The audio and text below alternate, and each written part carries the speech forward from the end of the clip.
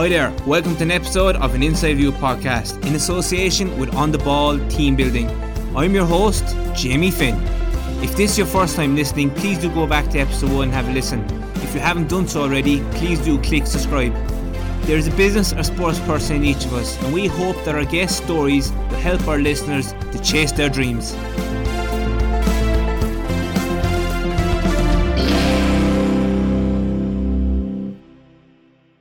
Hello, welcome to episode 9 of series 4 of an Inside View podcast with On The Ball Team Building. Special mention to Sport Indoors who have come on board as sponsors for this series. They're an online sports sponsorship platform that connects athletes with companies all around the world. The Irish-owned online marketplace has over 4,000 athletes. For more information, be sure to check out the link in the show notes or do check out their website. A special shout out to the Shire Bar and Cafe in Killarney in County Kerry, who are also supporting the podcast for this series. This week I'm delighted to be joined by Her Excellency Alison Milton, the Ambassador of Ireland to the UAE, Kuwait, Qatar, and also has responsibility for Afghanistan. The Clare native was previously the Ambassador of Ireland to Colombia before moving to the Middle East to take up her new role late last year. In the lead up to St. Patrick's Day, it's fitting to have Alison on the podcast as a guest to gain an insight into her role and responsibilities as an Irish ambassador. There is no doubt we have a huge amount to cover, so let's bring her on. Hi Alison, thanks for taking time out to come on the Inside View podcast. I know you're extremely busy. I really appreciate it. How are you keeping? I'm great, thanks Jamie. No problem, delighted to do this. It's always a pleasure to be able to talk through aspects of the job and being an ambassador and all the rest. So very happy to do it, no problem. And you've an interesting story. You've been in a few interesting places, and I believe you are in a lot of interesting negotiations, which we'll delve into soon. But you're an extremely busy person. Like, how do you balance time with with business and with commitments and family and even downtime? Yeah, listen, you get better at it with age, Jamie. And now that I'm advancing in age, I've got better at it over time. Listen, it's a very busy job. It's when they talk about full-time jobs, the role of an ambassador definitely is full-time. It's pretty much 24/7 because at any time you can be called with any particular type of emergency or issue. So it is you are on call all the time. But just try to prioritize, know what's important. Family will always come first. Making sure that I'm keeping myself well will also be right up there in the priority list. And in terms of the actual day-to-day and the list of tasks that are there, I mean, just careful prioritization, learning to say no, learning to say yes to the right things, and really, I suppose, figuring out what's important to those that I serve, which are Irish citizens and the Irish government, and just being really trying to be astute in terms of prioritising that. Like what you touched on there, like emergency issues, like what type of emergency issues would you have to deal with? Obviously you have the issue with passports. I think that would be one thing that springs to mind, but other issues, what kind of stuff would an ambassador have to deal with?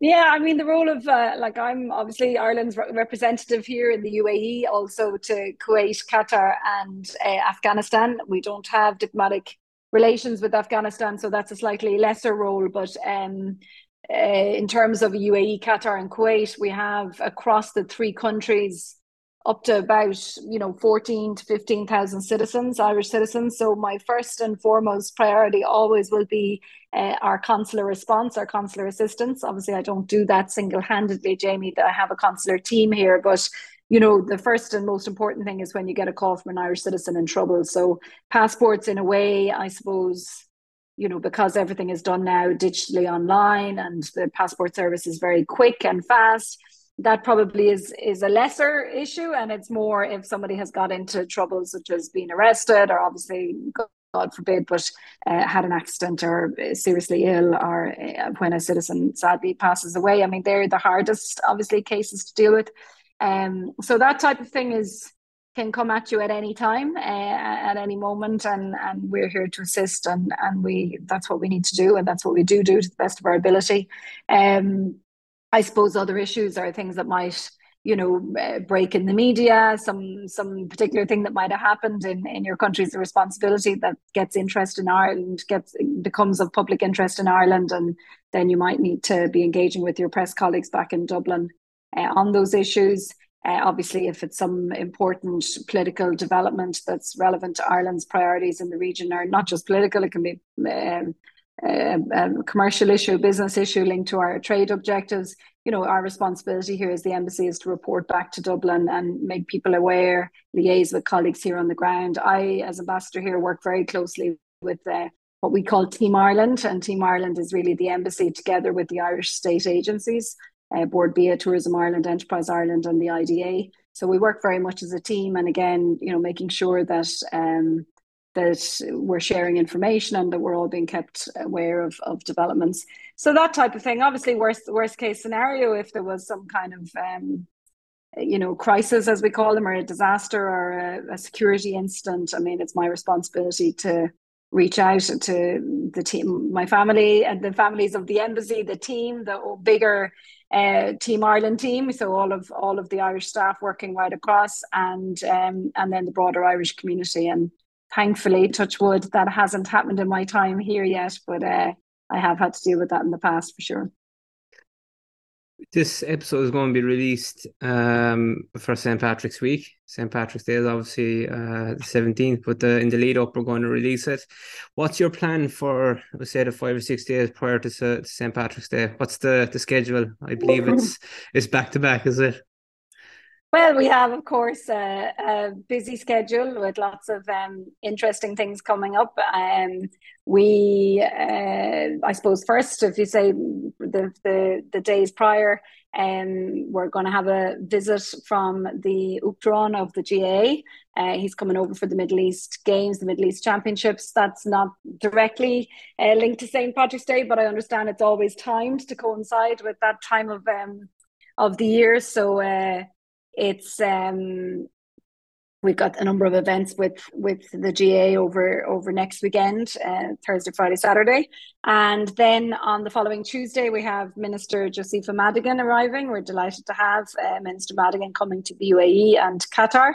So we have a very intensive programme with the Minister, which will include a trip down to Qatar, which will include engagement with the main Irish community organisations, the Irish business organisations, with the Team Ireland partners I mentioned earlier, and with obviously our important interlocutors here in the UAE and in Qatar, her bilateral meetings with ministers, etc.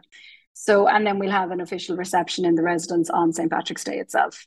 And we'll be trying to support, the embassy is just one piece of the broader Irish community here. Obviously, we have an active Irish society here in Abu Dhabi.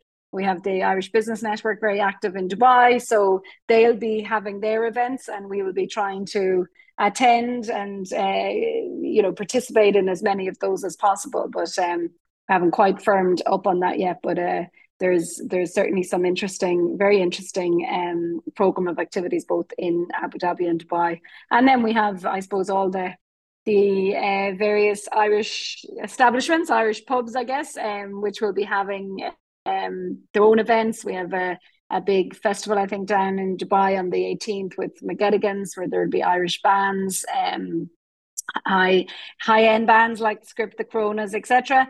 So, we'll be trying to get to as many of those events as possible, but plans are still in the making, Jamie, to be honest. Brilliant. Just like Dubai last minute. It all works out though over here in the last minute. It has a way of working out, thankfully, because we're all on the same page that we want to put the Irish flag across the UAE and Qatar and Kuwait over the next couple of days and next couple of weeks, I should say. And we'll be doing all that we can to support that. Brilliant. You touched on there your role as an ambassador and disaster response and dealing with issues. COVID must have been probably a prime example of that. Was it? Was it the first couple of months and dealing with issues for people? At that time, you were actually in Colombia. So do you want to kind of delve into what that was like and what COVID was like over there? No, for sure. I mean, just to start by saying that COVID, for people living away from their home place, I mean, obviously it depends on how well you're established wherever you are. But being separated from your family and from your support structure during COVID for all of the Irish citizens overseas was a really, really difficult time. I think we all have our start of COVID stories. I mean, as you said, I was based down in Colombia. It was my second year. We were planning the even bigger and better St. Patrick's Day celebration than we had in the first year in 2019. We had a fantastic plan in place, all guns blazing, so to speak, and excuse the pun, but all things ready to go. And in fact, just at a personal level, I had my mum over visiting, and everything was just so, and my own team and the embassy had put huge effort into planning St. Patrick's Day. And it was around the 12th of March, I think, there, it hit obviously different parts of the world at different times, slightly different times. But it was the 12th of March, I think in Colombia, 12th or 13th, when we just got word from the government that the airport was going to be closed the following day, and all events were to be cancelled. And so in the space of kind of 24 hours, I had my own eldest daughter up in San Francisco on a school exchange. San Francisco had been much worse hit than Colombia on that day. Ireland was worse hit on that day, and I had to make the difficult decisions of getting my daughter back from San Francisco, and my mother back to Ireland, even though things were worse in Ireland on that day than they were in Colombia. Break the news to my team that all of their really heavy lifting on St. Patrick's Day had to just be put on hold, that St. Patrick's Day was not going ahead. And then very, very quickly, within the space of that 24 hours, pivot my attention to all of the Irish citizens in Colombia. So we had about 130 kind of registered residents in Colombia, but then you have to kind of scramble and find out, okay, who's here on a tourist visa, who needs our assistance, put out a big program on social media, because they were literally closing down the airports within 2 or 3 days notice. So there was going to be no way out after that, no kind of commercial way out anyway. And then, of course, I also had responsibility for Panama and Venezuela, and Venezuela was a very difficult context at that time. So over the coming, I guess, weeks and months, well, over those immediate days, it was a big social media campaign. Get yourself on a flight if you want to get out, and we advise you to get out because we don't know how bad this is going to get here, and we don't know how this country is going to be able to respond. Please get yourself a flight out. Once the airport closed, then we had to see how we could assist people to get out. So over the course of the next few weeks, we did I guess, assist about 170 people, Irish citizens, to get home back to Ireland across Colombia, Panama and Venezuela, all on shared flights, so to speak. We had no, Irish government organised flight. It was all asking assistance from our German colleagues to get people on Lufthansa flights, our Dutch colleagues to get people on special KLM flights or whatever. So a lot of collaboration across the EU, a lot of over and back with citizens, because you had, of course, inevitably a lot of people who wanted to choose to stay for a whole series of personal reasons, and just trying to give them the best possible advice you could, where at the end of the day, it's everybody's own decision.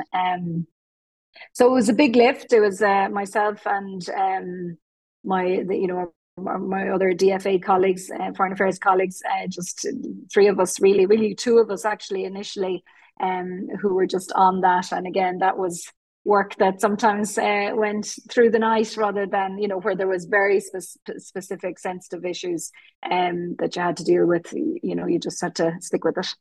And from the outside looking in, please don't take this the wrong way, but what would be the connection and relations between Ireland and Colombia, or vice versa? Would there be a lot of trade between both nations, or is it just, are you just there kind of to manage the people and make sure everything goes according to plan and be a point of contact?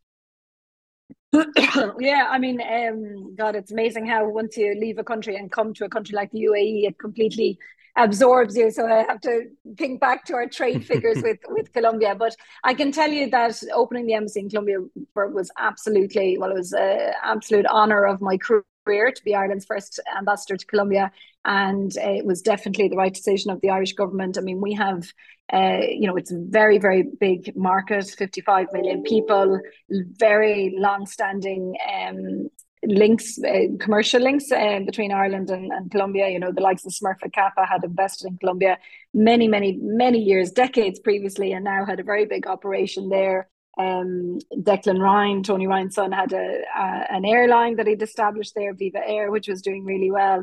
There was a lot of interest from new companies on fintech, medtech, a whole range of areas that had been looking at Colombia. Aircraft leasing, of course, was very, very big in Colombia. I think over 70% of the planes in Colombian aerospace were leased through Ireland. So again, that was a big challenge during COVID when the airport closed and those companies were affected. So strong trade interest, a very big demographic, very strategically situated in the region. So, it's very much a hub right across the region. Easy enough to go up towards Central America and Mexico, and then to fly down to the more southern countries in South America.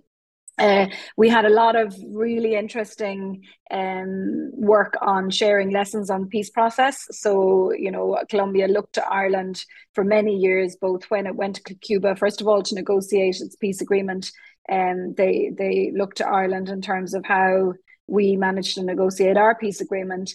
But then, I arrived, or I was there kind of year 3, year 4, year 5 of following the signing of the Colombian peace agreement. And Colombians have very high expectations and very hard on themselves. And after a year, as they were approaching year 5, they were seeing their peace process as a total failure, and just being able to share some of the lessons from Ireland that, here we are hitting our 25th anniversary, and the work of peace building is a daily work. It's not something that just happens on the signing of a peace agreement. So a lot of really interesting work on sharing lessons on peace and promoting peace and being a stable actor. I mean, Colombia is a very stable economy. It was very fiscally sound, very sound fiscal base. So from that perspective as well, across the region, it would have been a real kind of beacon of stability, actually, even though it's often got a reputation for other things. So yeah, I think it was an absolutely great decision we made. Colombia had also opened up its embassy in Dublin. There's lots of people-to-people links between Colombia and Ireland. Colombians going to Ireland to study, both at postgraduate level and at other third level, but also like to learn English. It's an important market. They see Ireland obviously as a really important EU member state and an entry point into the EU. So there's lots of really strong rationale for why we opened the embassy and it's really gone from strength to strength. And of course, I should say I was building on work that had gone previously through our embassy in Mexico, where we'd already started that kind of exchange of lessons on the peace process. Eamon Gilmore was the EU special representative to the Colombian peace process, and he still has that role, as well as the EU Special Representative on Human Rights. So both were very relevant in Colombia. So there was lots and lots of issues to work on in Colombia. Lots of positive, huge interest in our cultural heritage in Ireland. You wouldn't believe the amount of people that I met in Bogota who had read Ulysses in Spanish and in English. We had people down there teaching on Ulysses. The amount of people who were aware of our literature and our music was just, bowled me over, to be honest with you, because it wouldn't be the same vice versa. We're just about know salsa in Ireland, but we might know much more about Colombian kind of cultural heritage. Did you find it kind of, say, difficult, the fact you were in Colombia and Venezuela and Panama as well? Did you find it difficult to communicate and converse with people in the region? Because obviously I have a much more stronger accent now than you. But did you find it difficult to communicate, or were they all able to understand English? No, well, I thankfully speak fluent Spanish, Jamie. I went off to El Salvador back in 1994, not speaking a word of Spanish, but I lived at the top of a mountain in a rural community for 2 years and learned Spanish. And going back to Colombia was just fantastic to be back speaking Spanish. So I really I operated all the time through Spanish in Colombia and really enjoyed that. That was the it's definitely something I miss, I have to say. But so yeah, I mean, obviously Colombians, a lot of Colombians in the city, and you know, Colombia unfortunately is a very, you know, like so many countries across the Latin American region and other regions in the world, there's a lot of inequality. But those who have you know, been privileged to have education would often have studied through English. So, you know, the level of English was reasonably good, but I operated most of the time through Spanish when When speaking to you've Colombians, obviously. when you've came to say the UAE, obviously the UAE would be fine, but we're saying the other regions that are the other countries that you head up, you find it difficult communicating because obviously you had the Spanish before that Mm-hmm. language to help you, and now you just have the English. What's Mm-hmm. do you find any potholes or any issues at the moment? Well, I mean, Jamie, I'd love to say that I would say that I was going to. I mean, I do want to learn Arabic, and I have learned a few words, and I do use them, and I think that gets well received.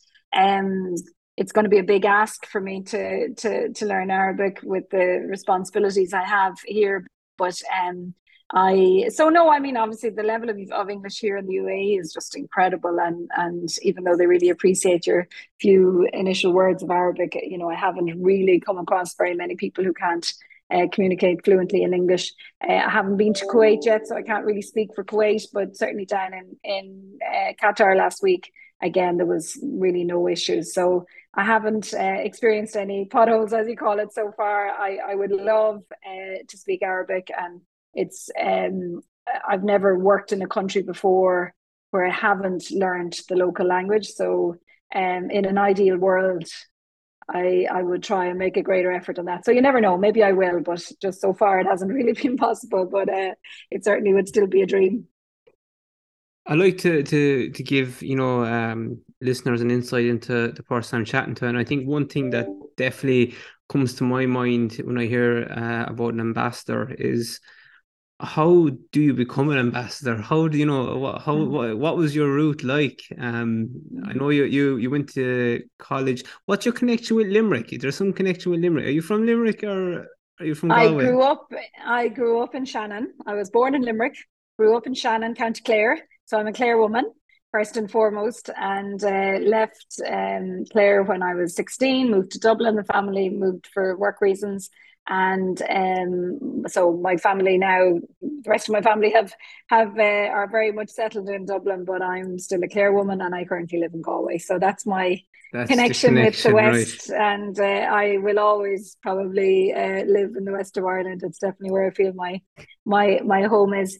Yeah, how did you become I an ambassador? Like, how can someone become an ambassador for Yeah. Ireland?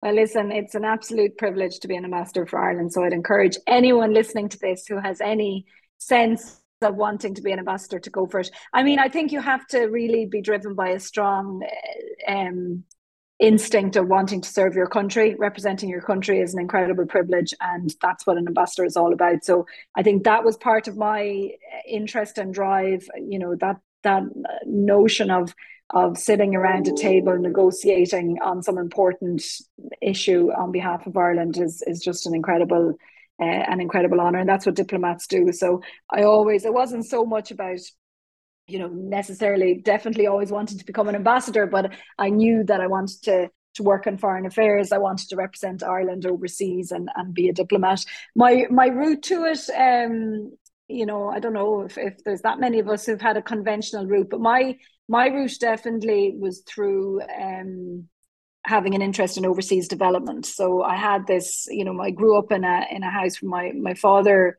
Well, the reason we were in Shannon was because of Shannon Development, but then he did a lot of that kind of lesson sharing around duty-free zones in less developed countries. So I suppose I was exposed to, from a young age, to my parents talking about places in Central America, indeed Nicaragua and El Salvador, Philippines, Nigeria. Then so he worked in a lot of those kind of countries, and I suppose that created an interest in me. And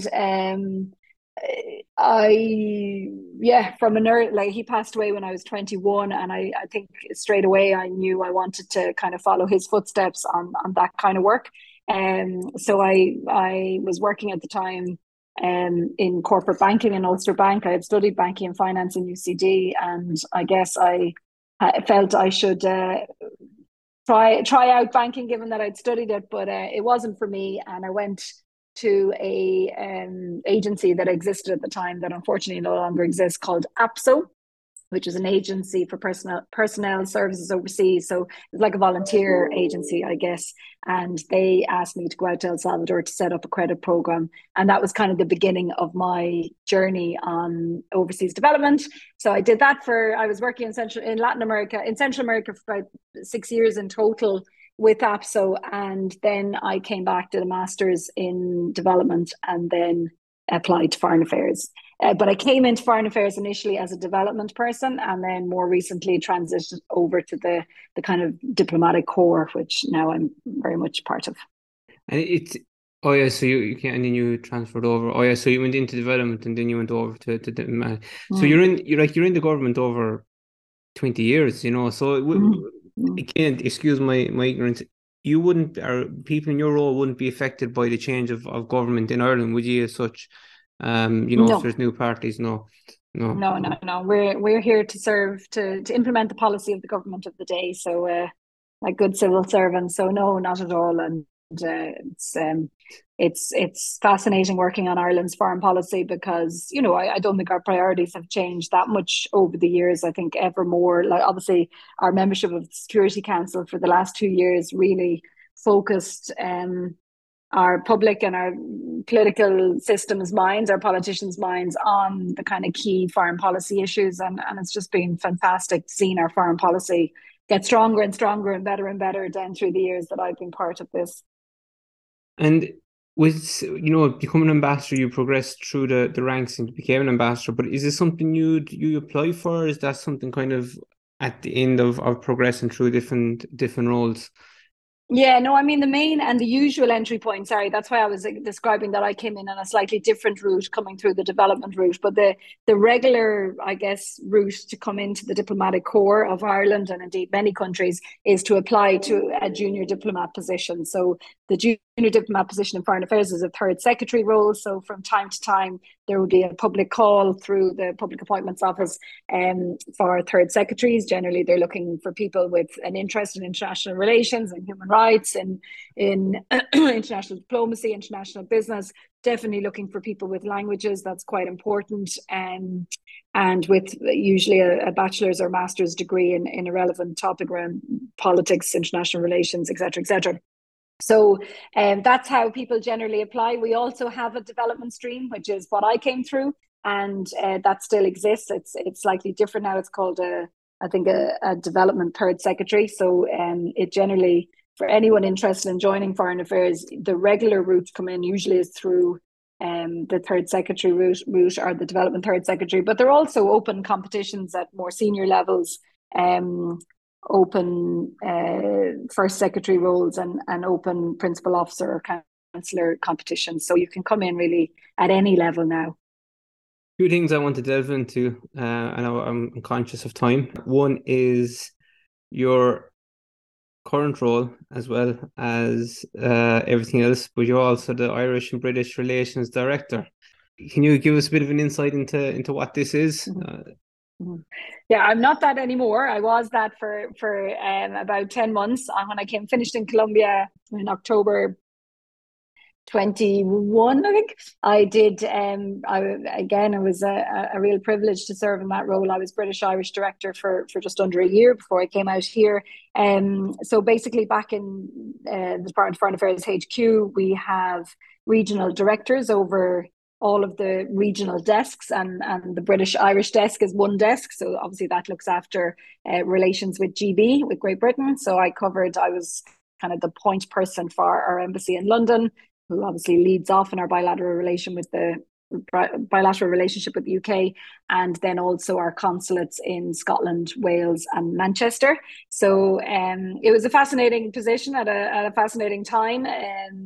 Obviously, things were quite difficult due to the decision of the UK to leave the EU, and there was a whole other division in foreign affairs working intensely on Brexit. I tried to step back a little bit from Brexit and recognise all of the rest of our relationship with the UK. I mean, we have incredible people-to-people links, as you can imagine, with Great Britain. I think about 1/4 of people who live in Great Britain consider themselves to have Irish heritage. So that's a very strong and important link. We obviously have very strong trade links, biggest export market, food.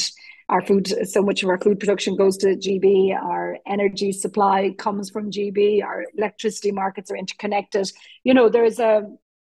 There's many things that bind us. And even though we had the difficult issue of Brexit to manage in that bilateral relationship, there was a lot of positivity within that relationship. So my job really was to try and stay focused on not just the positivity, but the realities of what that relationship were outside of Brexit, if that makes sense. Was it difficult to, when in discussions, was it difficult to kind of separate the aspect of Brexit, because it was kind of the elephant in the room in every conversation, I'd imagine? Yeah, no, it's a very good point, Jamie. I mean, it's kind of impossible to separate it, but at the same time, I always named it and then said, okay, we are going through this very difficult negotiation process. We have all of that Brexit context to work with, but at the same time, we need to look at this. So you couldn't separate it, but I think, as you said, recognizing, not letting it become an elephant in the room, but calling it out straight, and but not letting it take over everything either. That was the important piece, that our two islands are completely intertwined in many different ways, historically, culturally, the people-to-people links, families, etc., as our ministers like Simon Coveney would have talked about many times. So that relationship would never fail. So what my job was just to try and look for how we can keep it strong through these turbulent times. Can you give an example of certain things that you would have been dealing with during that time? Because it's probably hard from the outside looking in to understand that. Well, I suppose one thing that wasn't affected, I mean, challenged but not affected by Brexit, was the common travel area. So a key piece of my job was to work on common travel area issues and protect them. And there's a whole lot of detail in that, to be honest with you. That's just, I couldn't even think about starting, because otherwise it's too long. But the common travel area is just one absolute key example. As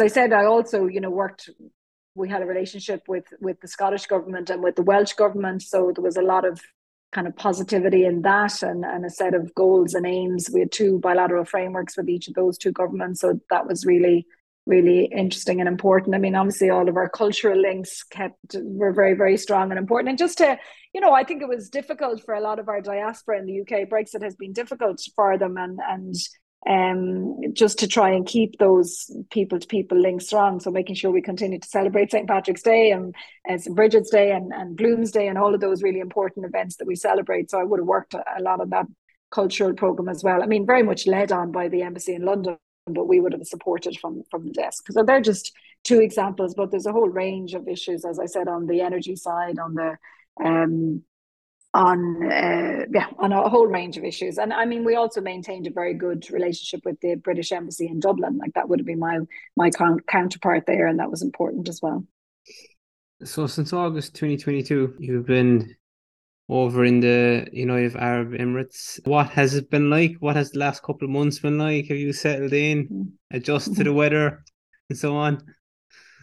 Yeah, no, listen, Jamie, it's been great. Obviously, nobody can believe what 45 or 50 degree heat, I think it was 48 is the highest I experienced, but 48 degree heat feels like until you actually experience it, until you walk out of your air-conditioned car or office and face it. So that certainly was a new experience. I think I mentioned that a lot of my career to date has been in Latin America and Africa, so I'm new to this region, but I'm absolutely intent. I suppose I feel like I'm a bit of a sponge as well, ready to absorb everything and question everything and be very open and transparent in in the fact that I'm learning from a low base, but I'm so keen to learn and understand this part of the world. I think the UAE is an incredibly important country for all of us, for Ireland and for the world. I think its global positioning is really, really important. I mean, not just UAE, obviously, across the GCC, but I think, you know, the convening power of the UAE and the way it's positioning itself is really, really fascinating and important for Ireland. So, you know, I came out here with a number of kind of personal goals, and one of them was to be a good leader of my team here in the embassy. I have quite a reasonably large team for an Irish embassy. You know, there's about 22, I think, at last count, and growing. And that there's colleagues from other government departments here as well. It's not just Foreign Affairs. We have Department of Justice colleagues and Department of Agriculture colleagues. So being a good leader for that team, and then, as I said, working closely with Team Ireland and working as part of a team was definitely a second goal.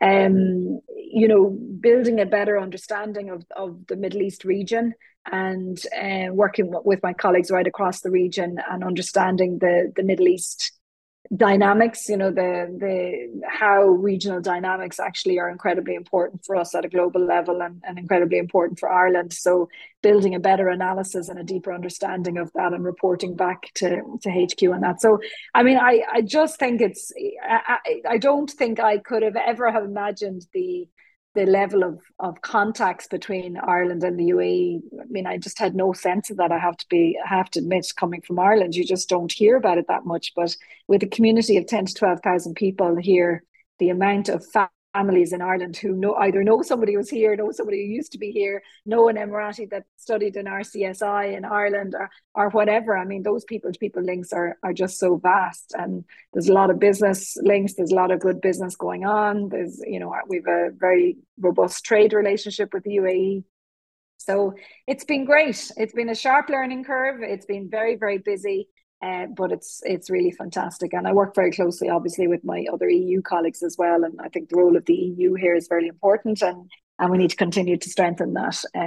So, yeah, I have been busy. I certainly have been busy getting out there and meeting as many people. And sorry, I should have said, like, a totally primary goal in that list of goals also was, you know, I'm not here to be an expat and spend my time with the expat community. I really want to get to know Emiratis, to get to know the people who are you know, who are citizens of this country, and really understand how Emirati society works and what their thinking is. I want to really understand that. I'm at my first time that I'm going to experience a company Ramadan, and I'm really interested to learn and watch that and see how important it is here, and all the rest. So that's it, Jamie. It's been, my family have settled in well. Everybody has given me a really incredibly good welcome. I want to thank all of the Irish organisations like the Irish Business Network in Dubai, the Irish Society and Business Council here in Abu Dhabi, the GAA,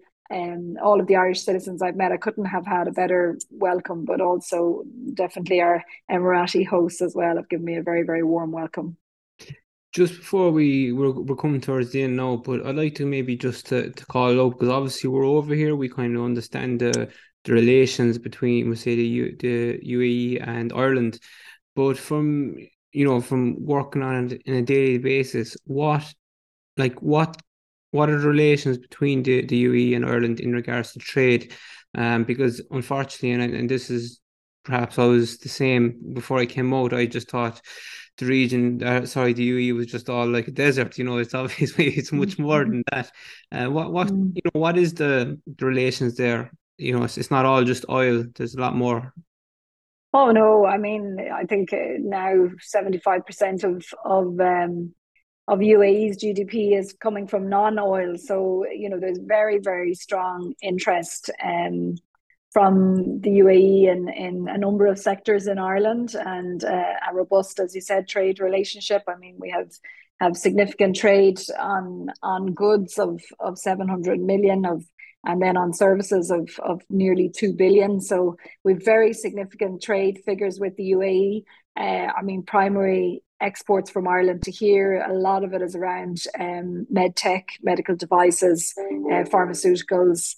A very robust trading relationship. The food is very strong. I have to share my favorite statistics since I got here, where there's more Irish foodstuffs on the supermarket shelves in the UAE than any other country besides Ireland and Great Britain and the UK.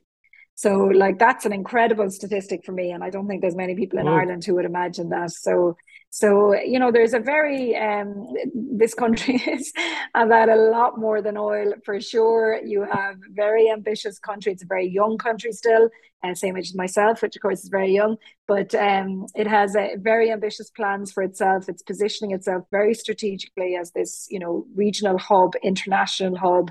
The fact that it's hosting COP this year, it hosted Expo last year. They did a fantastic job with Expo. So, you know, it's really, really important for us as Ireland and as European member states generally to recognise the strategic positioning of this country and its, I guess, financial strength and its human capital strength as well, and see how we can build better links and better people to people links. I mean, the education links are already strong, especially as I mentioned with the medical colleges. But I think there's interest. We'll have Minister Madigan coming out now, who is obviously Minister of State for Education, and I think the education links are growing and can get stronger. So, you know, there's opportunities across the board and on exchange. I mean, I'm talking about two-way learning. I'm not talking about a one-way traffic here. I think we have a lot to learn from UAE as well. For example, the way they've completely digitized their government services. We've Minister Derek Calibri out here recently, and he was really interested in sharing our experience with digitization and learning from UAE's experience, and they're interested to hear from us on regulation of digital markets, and we're interested to hear from them about some of the platforms they use for digital services, etc. So there's a lot of learning two-way that can happen, and I think we have natural affinities as people. To be honest, I think we're both, you know, we come from small countries that have had to kind of define themselves very clearly, and we're both a warm people, ambitious people, you know, strong focus on our financial markets and on our economy. And I think there's a lot more that unites us than we realize, and that's where I'm very strongly focused. And just to add on to that, then what I've seen as well is that family is very important for people here, and that's something that's very important for us as Irish people as well. So that's definitely another similarity. Just briefly, how does your role here differ from that in Colombia? I mean, the basic role is pretty similar. Here, obviously, there's so much more focus on the Irish community, because it's so much bigger. So, you know, I have a lot more contacts with Irish businesses here, or Irish citizens living here, different issues that arise. The consular load is definitely bigger. But I mean, the core role is pretty much similar. You know, you're here with the privilege of representing the government of Ireland. That's your job. You're putting out Ireland's, you know, we're representing Ireland's interests and representing Ireland's values, and that core role is very similar. And you know, you lean into.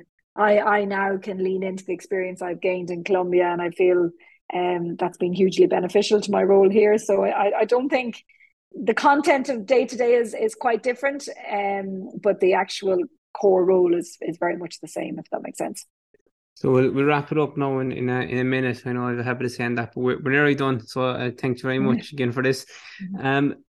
What would you touched on already, but I'd like to just to delve into a small bit more. What would, you know, be success for you now in your role over the next couple of years? I know you have some personal goals that you might want to share, but maybe what would be success over the next couple of years? Yeah, I mean, it is, you know, a little bit what I said already, but I mean, I think the most important thing is that the bilateral relationship between Ireland and the UAE, and of course with Qatar and Kuwait, gets stronger and stronger. And what does that mean? It means that our trade grows. It means our people-to-people links are maximized.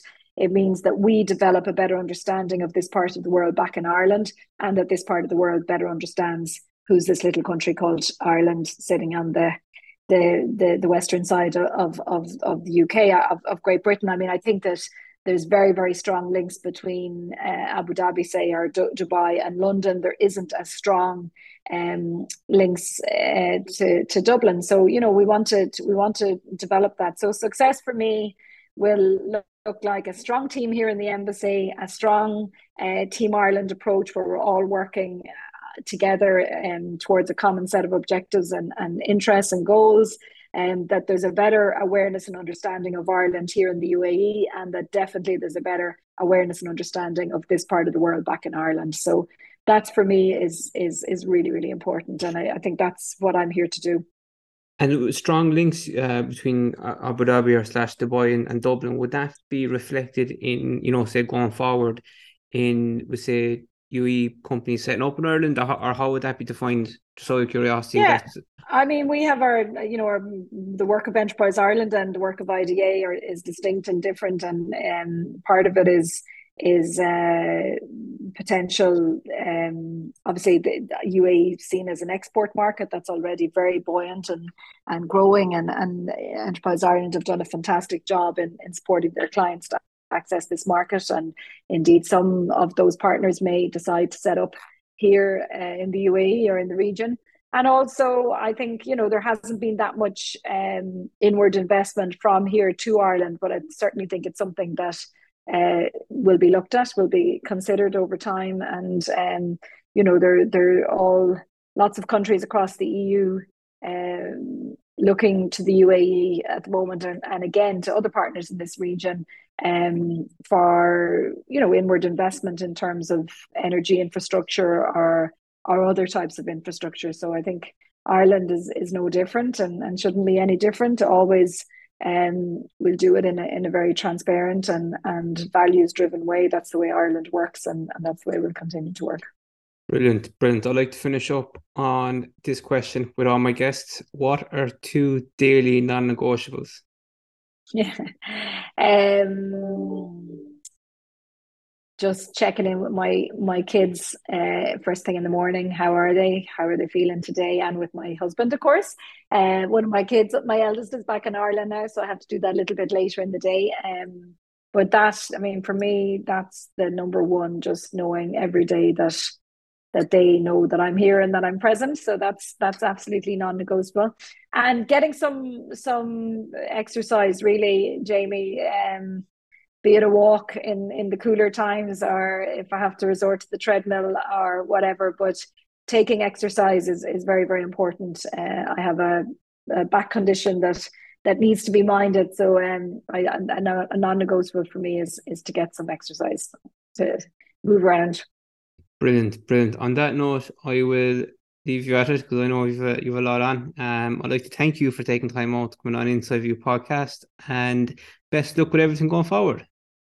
Thanks so much, Jamie. Thanks for inviting me to come on the podcast, and lovely talking to you, and thanks for all the interesting questions. That is all from us on this week's episode. I hope you enjoyed the interview with Alison. We'd ask you to rate, review and tell your friends and family about the podcast if you haven't done so already, and be sure to click subscribe wherever you listen to your podcasts. It makes a huge difference. Be sure to follow us on social media. We're available on all social media platforms if you haven't done so already. Have a lovely week, and be sure to tune in again next week when we have another exciting guest. Till then, stay safe and remember, cred unit fin. Talk to you all soon, and thank you all for listening.